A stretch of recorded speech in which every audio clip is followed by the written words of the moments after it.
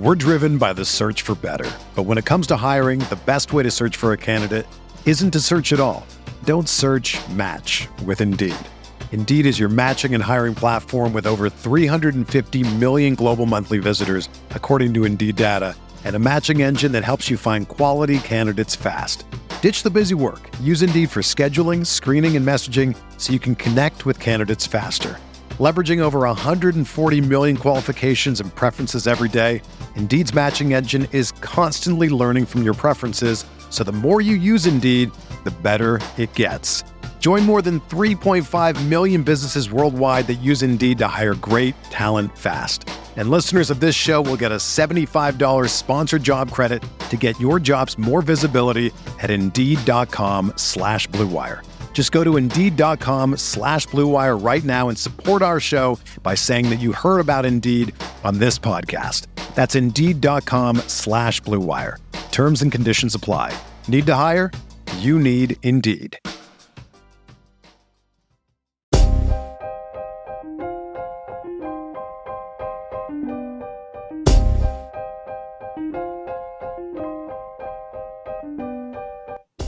This is the High Stakes Lowdown, a RotoViz podcast brought to you by the Fantasy Football Players Championship. I'm Eric Balkman from the High Stakes Fantasy Football Hour and the FFPC. You can follow me on Twitter at Eric Balkman and the FFPC on Twitter at FFPC. This week I'm talking with 10-time FFPC and Football Guys Players Championship League champion Craig Bodenmiller, who currently owns the 43rd place team in the 2021 FFPC main event, a contest that will pay out more than $4 million in prizes, including a $500,000 grand prize. In this episode, we discuss how he knew this specific main event team was special right after he drafted it, the new normal in the Titans backfield, the expected chasm between Javonte Williams and Melvin Gordon, and much more. Before we get into the show, I want to remind everyone that you can get a listeners-only 10% discount to RotoViz by using the code RVRadio2021. That's RVRadio2021.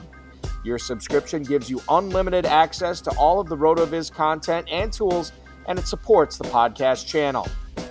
Now, without further ado, here is 10-time FFPC and Football Guys Players Championship League winner, Craig Bodenmiller.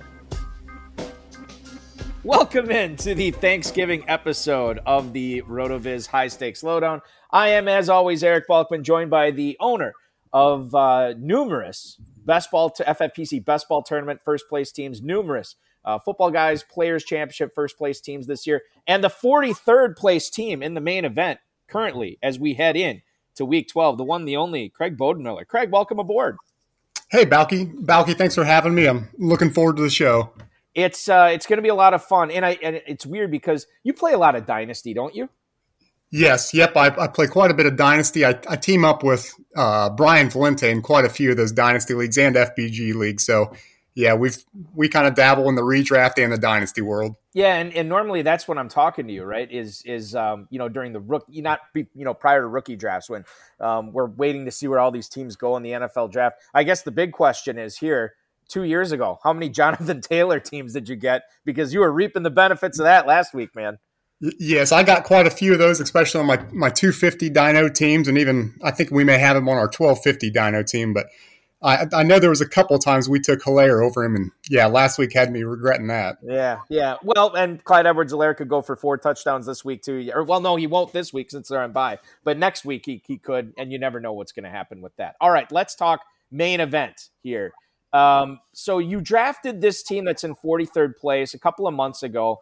Did this feel, because you drafted several main event teams, did this one feel any differently? Like this could be special, or did it kind of just blend in with the rest and it just turned out to be pretty good? No, this is actually one of the ones that I thought had the most upside. And doing enough of these, if you do any sort of volume, you can kind of get a good feel for what teams you think are going to be able to compete without injuries. And this was definitely one of them, being able to get Najee Harris at 211 and then, at the 4-5 turn, getting Cooper Kupp and Mark Andrews, and then T. Higgins fell to 6'11", which that was the latest I had seen him fall in the main event. I couldn't have drew up a better start. And that's weird that he would have fallen. And I can't remember exactly when you drafted this team, but there wasn't any news out there on Higgins, right? Like that he would have fallen that far is just kind of luck of the draw, right? Yeah, it was right around the time, honestly, when Ja'Marr Chase even started to get some negative publicity. So right. I was shocked to see him kind of fall that far, because in some drafts he started going in the 4th round. Everybody was buying the dip on Ja'Marr Chase, essentially, and they should have been buying T. Higgins at that point in the draft. So congratulations on getting Higgins there. That is awesome, man. Looking at the waiver wire, and I guess we can extend this question a little bit, but this specific team, were there any waiver wire heroes here for you, Craig? Were there anybody on this team that's really helped this team stay in the top 50? I know it was the top 40 last week. And then overall on your teams this year, who did you strike it rich with on the waiver wire? With this team specifically, it was Khalil Herbert. I know he was only, pretty productive for 2 or 3 weeks with the Montgomery injury, but, he produced in weeks, I think it was 6 through 8, when most teams had heavy buys and heavy injuries, and the waiver wire was pretty thin. So he came through pretty clutch at a important time for this team. And I would say another one for this team was Pat Freiermuth. He was one of my rookie tight ends that I really liked, and I know in redraft they don't usually hit right away, but Big Ben, he loves tight ends, and it seems like he's locked down to him over the past 5 games. I think he has 30-some targets with 25 receptions and 4 TDs, so he's a guy I'm excited for down the stretch. Cam Newton is a guy that you added off the waiver wire last week, and I know I did in a bunch of leagues too because I was missing Matthew Stafford. That was fantastic to plug him in. I'm sure you were pleased with the output as well. Drop players now being locked in the FFPC. Is this a guy you got to keep on your roster the rest of the way, even if you have one of those, like a top 5 quarterback on the season where you're going to roll with that main guy as long as he's healthy? How do you handle Cam Newton the rest of the way in the FFPC? Yeah, I think down the stretch, he's definitely somebody that needs to be rostered. With, like you said, with players starting to be locked, there's going to be quarterbacks you're not going to have access to. And then the upside that he brings, because he does run quite a bit, I don't think you're going to find that on the waiver wire. And, once we start getting in the crunch time, if something happens to your top 5 quarterback, you're going to want somebody reliable on the bench that could produce, high upside during the championship weeks. Moving forward here, you mentioned Khalil Herbert as being a hero for you earlier in the season. David Montgomery's back. Matt Nagy said, look, when he gets back, Montgomery's going to be our guy. And then, sure enough, this past weekend, Khalil Herbert, 1 carry on Sunday. So you look at him, and I always say, and I'm attributing this to Adam Krautwurst, who we had on the show a couple of weeks ago, and he says, never drop a running back, tongue in cheek a little bit. But I think there's some truth to it. And I think Khalil Herbert's one of those guys, you can't afford to drop him right now, but you certainly can't afford to start him at all either. Yes, I would agree with that. And I thought Herbert had played well enough that when Montgomery came back from his injury, it would kind of not be 50-50, but, maybe it was 70-30. He would still be somewhat serviceable. And last week that shocked me that he only got 1 carry. But yeah, he's definitely still somebody that you're going to want to roster because Montgomery is a very physical back. So you never know if he's going to get, pick up another injury or something like that. So yeah, you can't start him, but you definitely don't want to drop him either. And then if Montgomery goes down, is he an automatic start for you and at least as a flex? Yes. Yep. He would be with the volume he was getting and how well he looked. Yeah. I would have no hesitation plugging him into the starting lineup. All right, so we saw a kind of a weird game between the Tennessee Titans and the Houston Texans this past week, Craig. Titans massive favorites, and of course the Texans win the game. Now, what's interesting about this is now since this game has happened, the Adrian Peterson has been waived by the Titans. He's no longer a member of the team. You had Dontrell Hilliard lead the Titans in both snaps and catches, and I want to say touches too on Sunday over one of my favorites, D'Onta Foreman.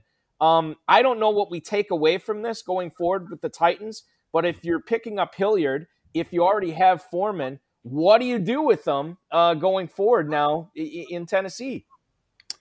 Yeah, that's a very tough question because I was picking up Deontay Foreman wherever I could get him, even when they signed Adrian Peterson. I thought he was the one that had the most juice, so I thought Foreman would be, not fall right into the Henry role, but he would kind of be the bell cow with McNichols, kind of getting the pass catching downs. But yeah, I'm going to have to see one more game before I can make a decision. Dontrell Hilliard did look very good, and maybe if he can keep up that kind of volume, which I doubt with McNichols coming back, that's just a complete avoid for me right now until that situation becomes a little more clear.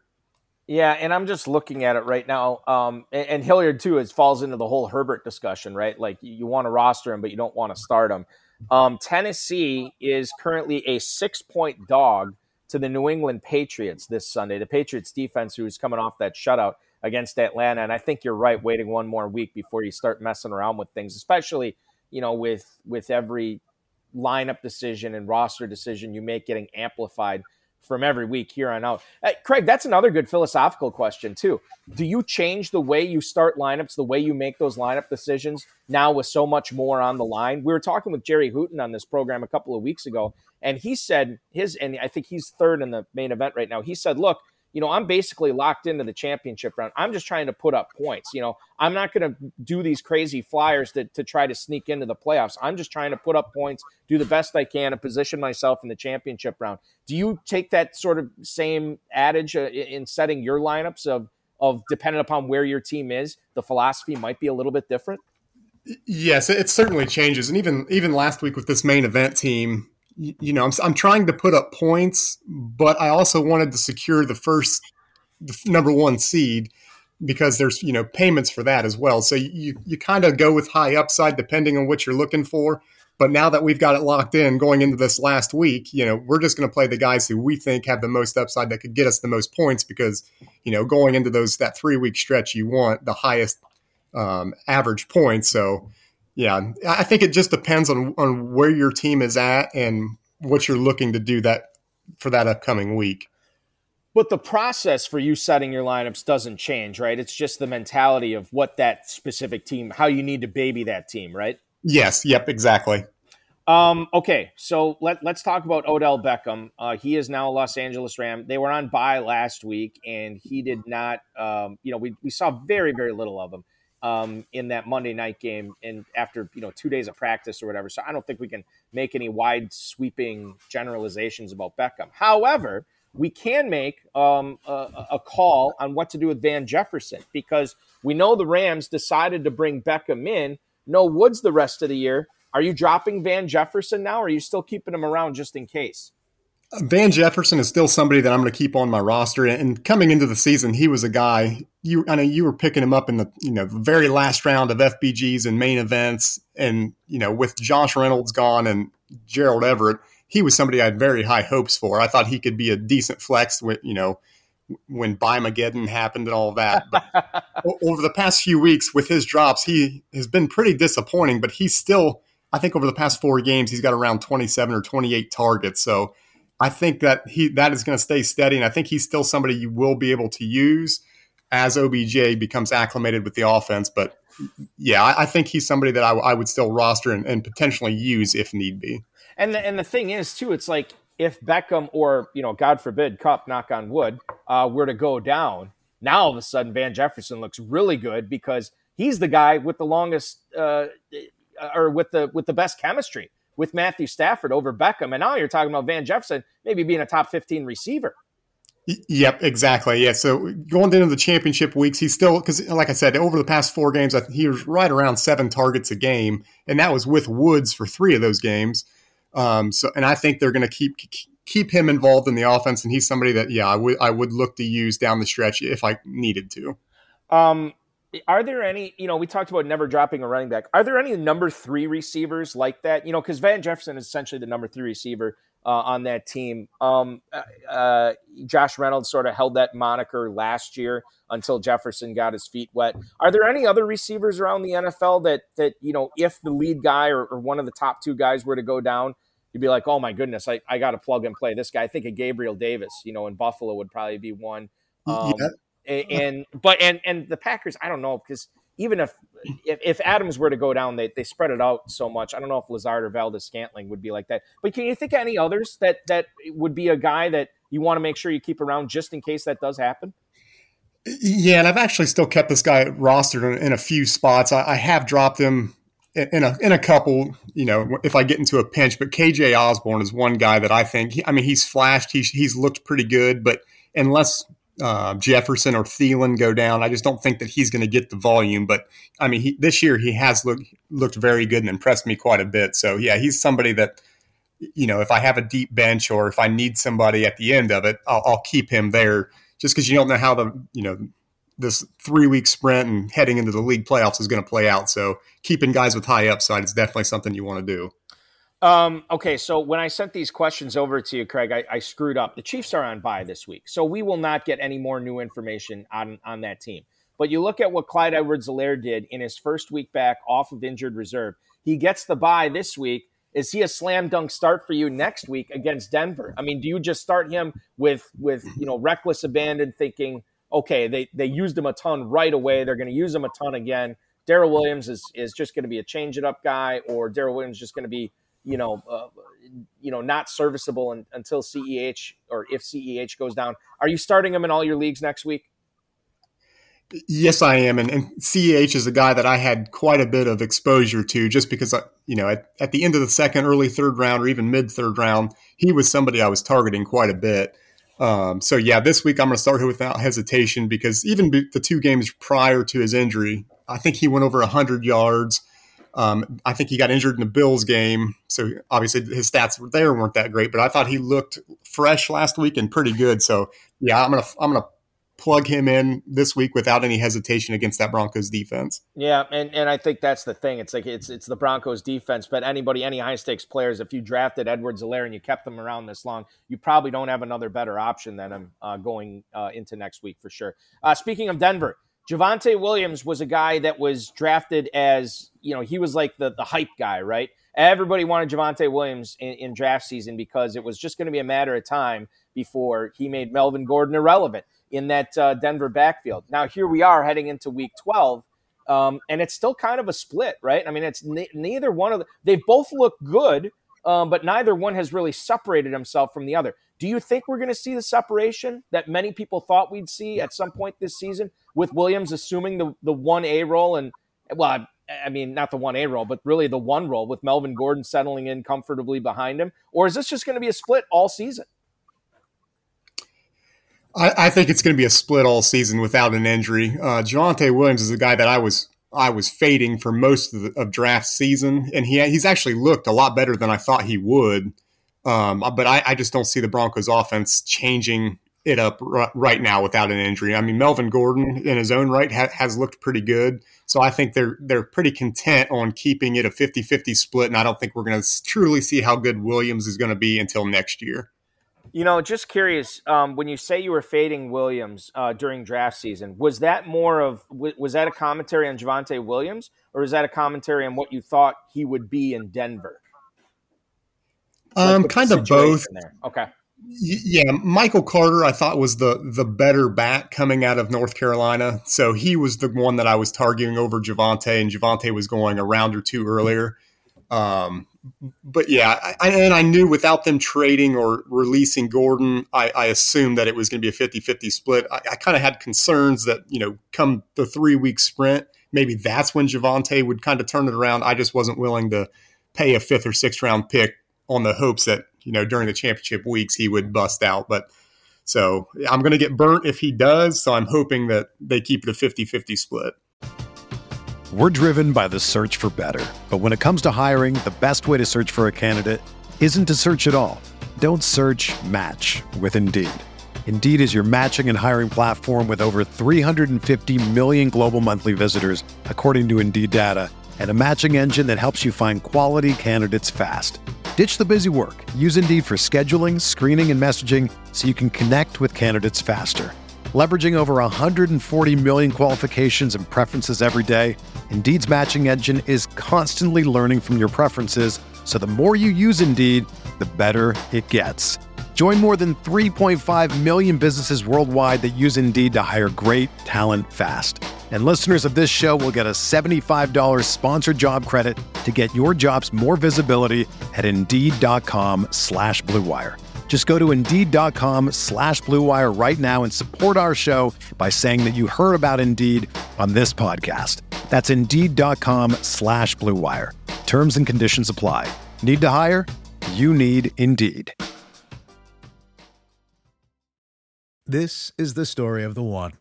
As a maintenance engineer, he hears things differently. To the untrained ear, everything on his shop floor might sound fine, but he can hear gears grinding or a belt slipping.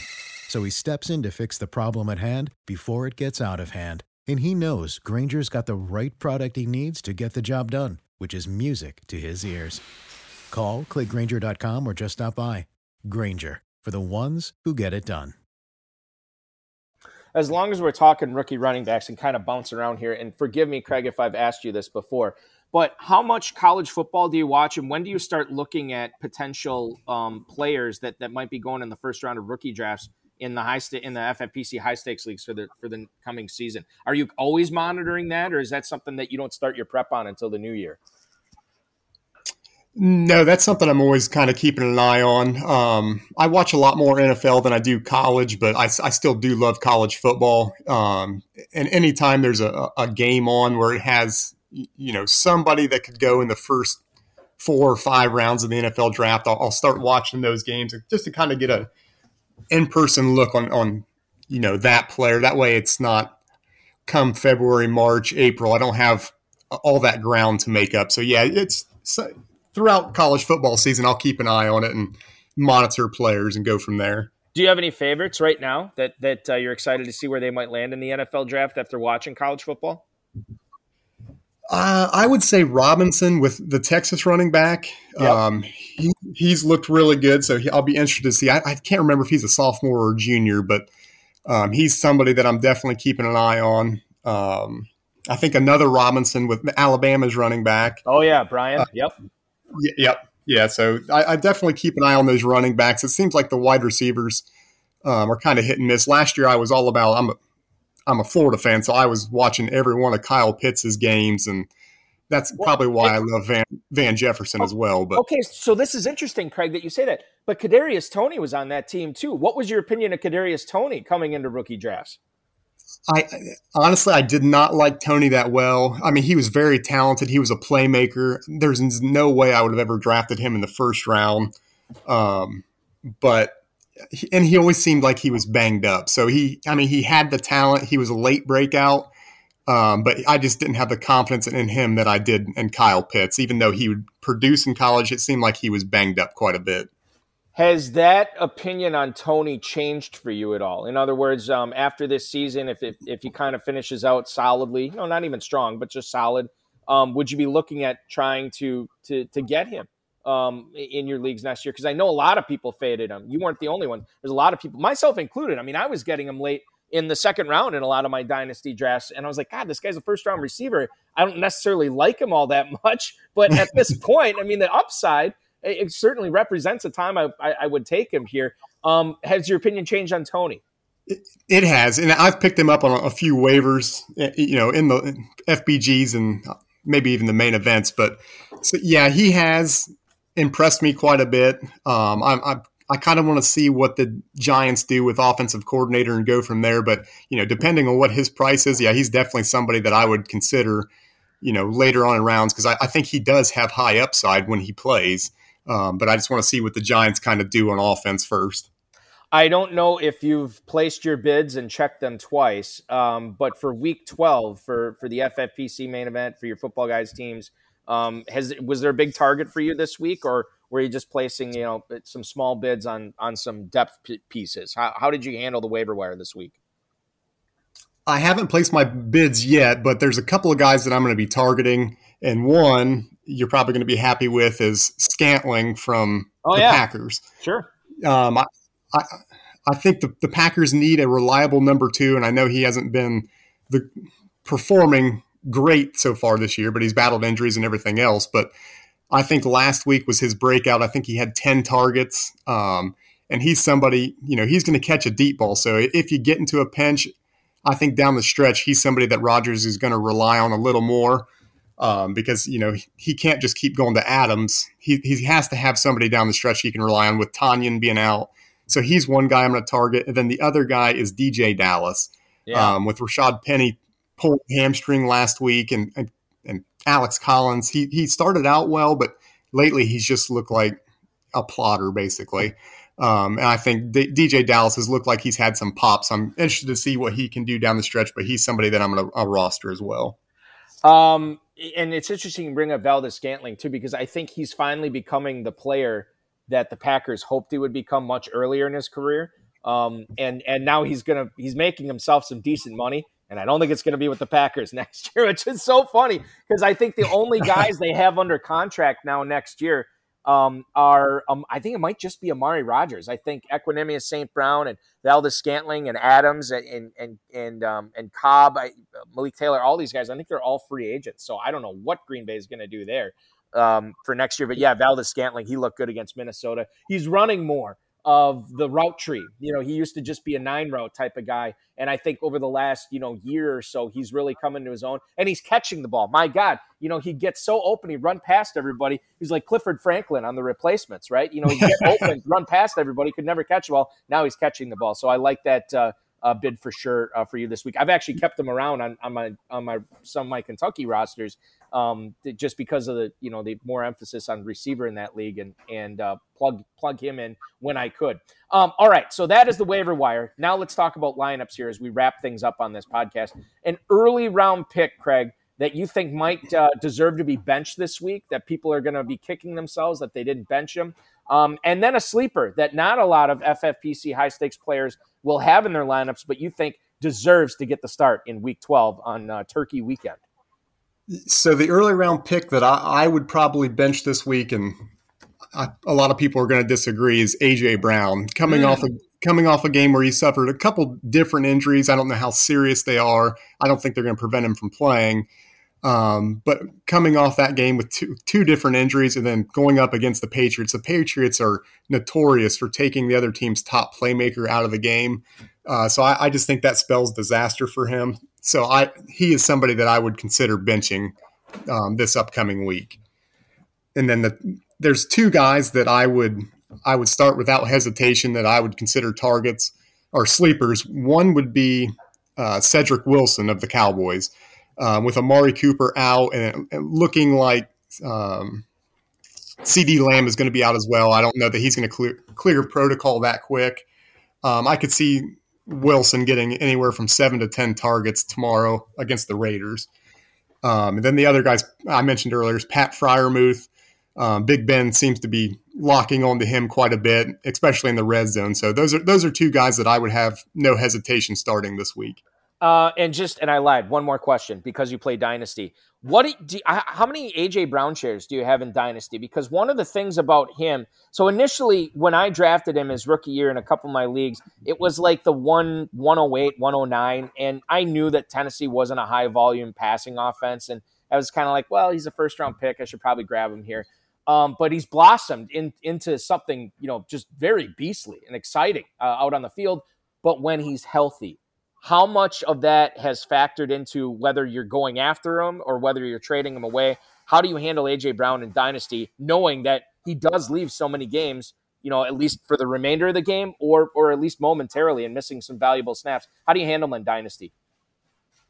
Yeah, he can be pretty frustrating, but I do own quite a few shares of him. The one thing with Brian Valenti is he's a big Titans fan, so right. And then coming out of Ole Miss, I actually liked A.J. Brown a little more than DK Metcalf, even though he went to the Titans. I probably would have owned more had he gone somewhere other than the Titans. But yeah, he's still somebody that I'm actively targeting because when he does play and he's healthy, I mean, he's one of the top wide receivers talent wise, in my opinion. But yeah, he's still definitely somebody that I'll target going forward in Dynasty. And whenever we look for high stakes fantasy football advice, we always target Craig Bodenmiller, the 43rd place team owner in the FFPC main event. Thank you so much for letting me pick your brain on so many of these topics this week, Craig. I hope the ball bounces your way. Hope you have a very happy Thanksgiving. And good luck for the remainder of the season in chasing that $500,000 grand prize, dude.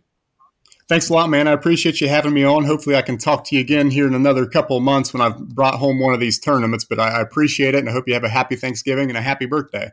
Yes, thank you so much. I certainly appreciate that. And you have an open invitation. If you score one of these, either the main event title or the FPC title, for sure we're having you back on, and you're going to tell us how you did it. All right, that sounds great, man. I'm looking forward to it.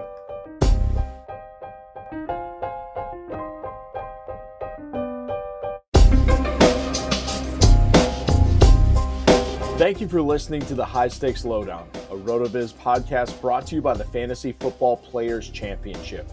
And thanks to Grapes for our theme music. Please review the podcast on iTunes under the RotoViz radio feed. It helps us find new listeners.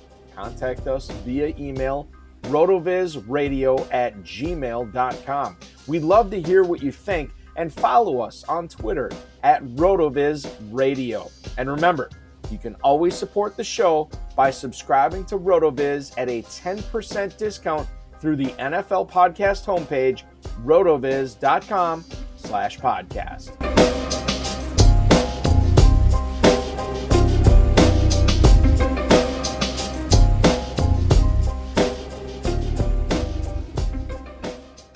Everyone is talking about magnesium. It's all you hear about. But why? What do we know about magnesium? Well, magnesium is the number one mineral that 75% of Americans are deficient in. If you are a woman over 35, magnesium will help you rediscover balance, energy, and vitality. Magnesium supports more than 300 enzymatic reactions in your body, including those involved in hormonal balance. From functional medicine doctors to mental well-being and female hormone experts, we all know that magnesium is the one mineral to improve all aspects of well-being and health. But which one? Magnesium Breakthrough from Bioptimizers, the trusted choice recommended by leading experts with 7 best-absorbed forms of magnesium to ensure your body receives the support it needs for overall well-being. Go to bioptimizers.com/balance today and use code BALANCE10 for 10% off. Support your journey to wellness at bioptimizers.com/balance. Magnesium Breakthrough from Bioptimizers, your foundation to optimal health and vitality.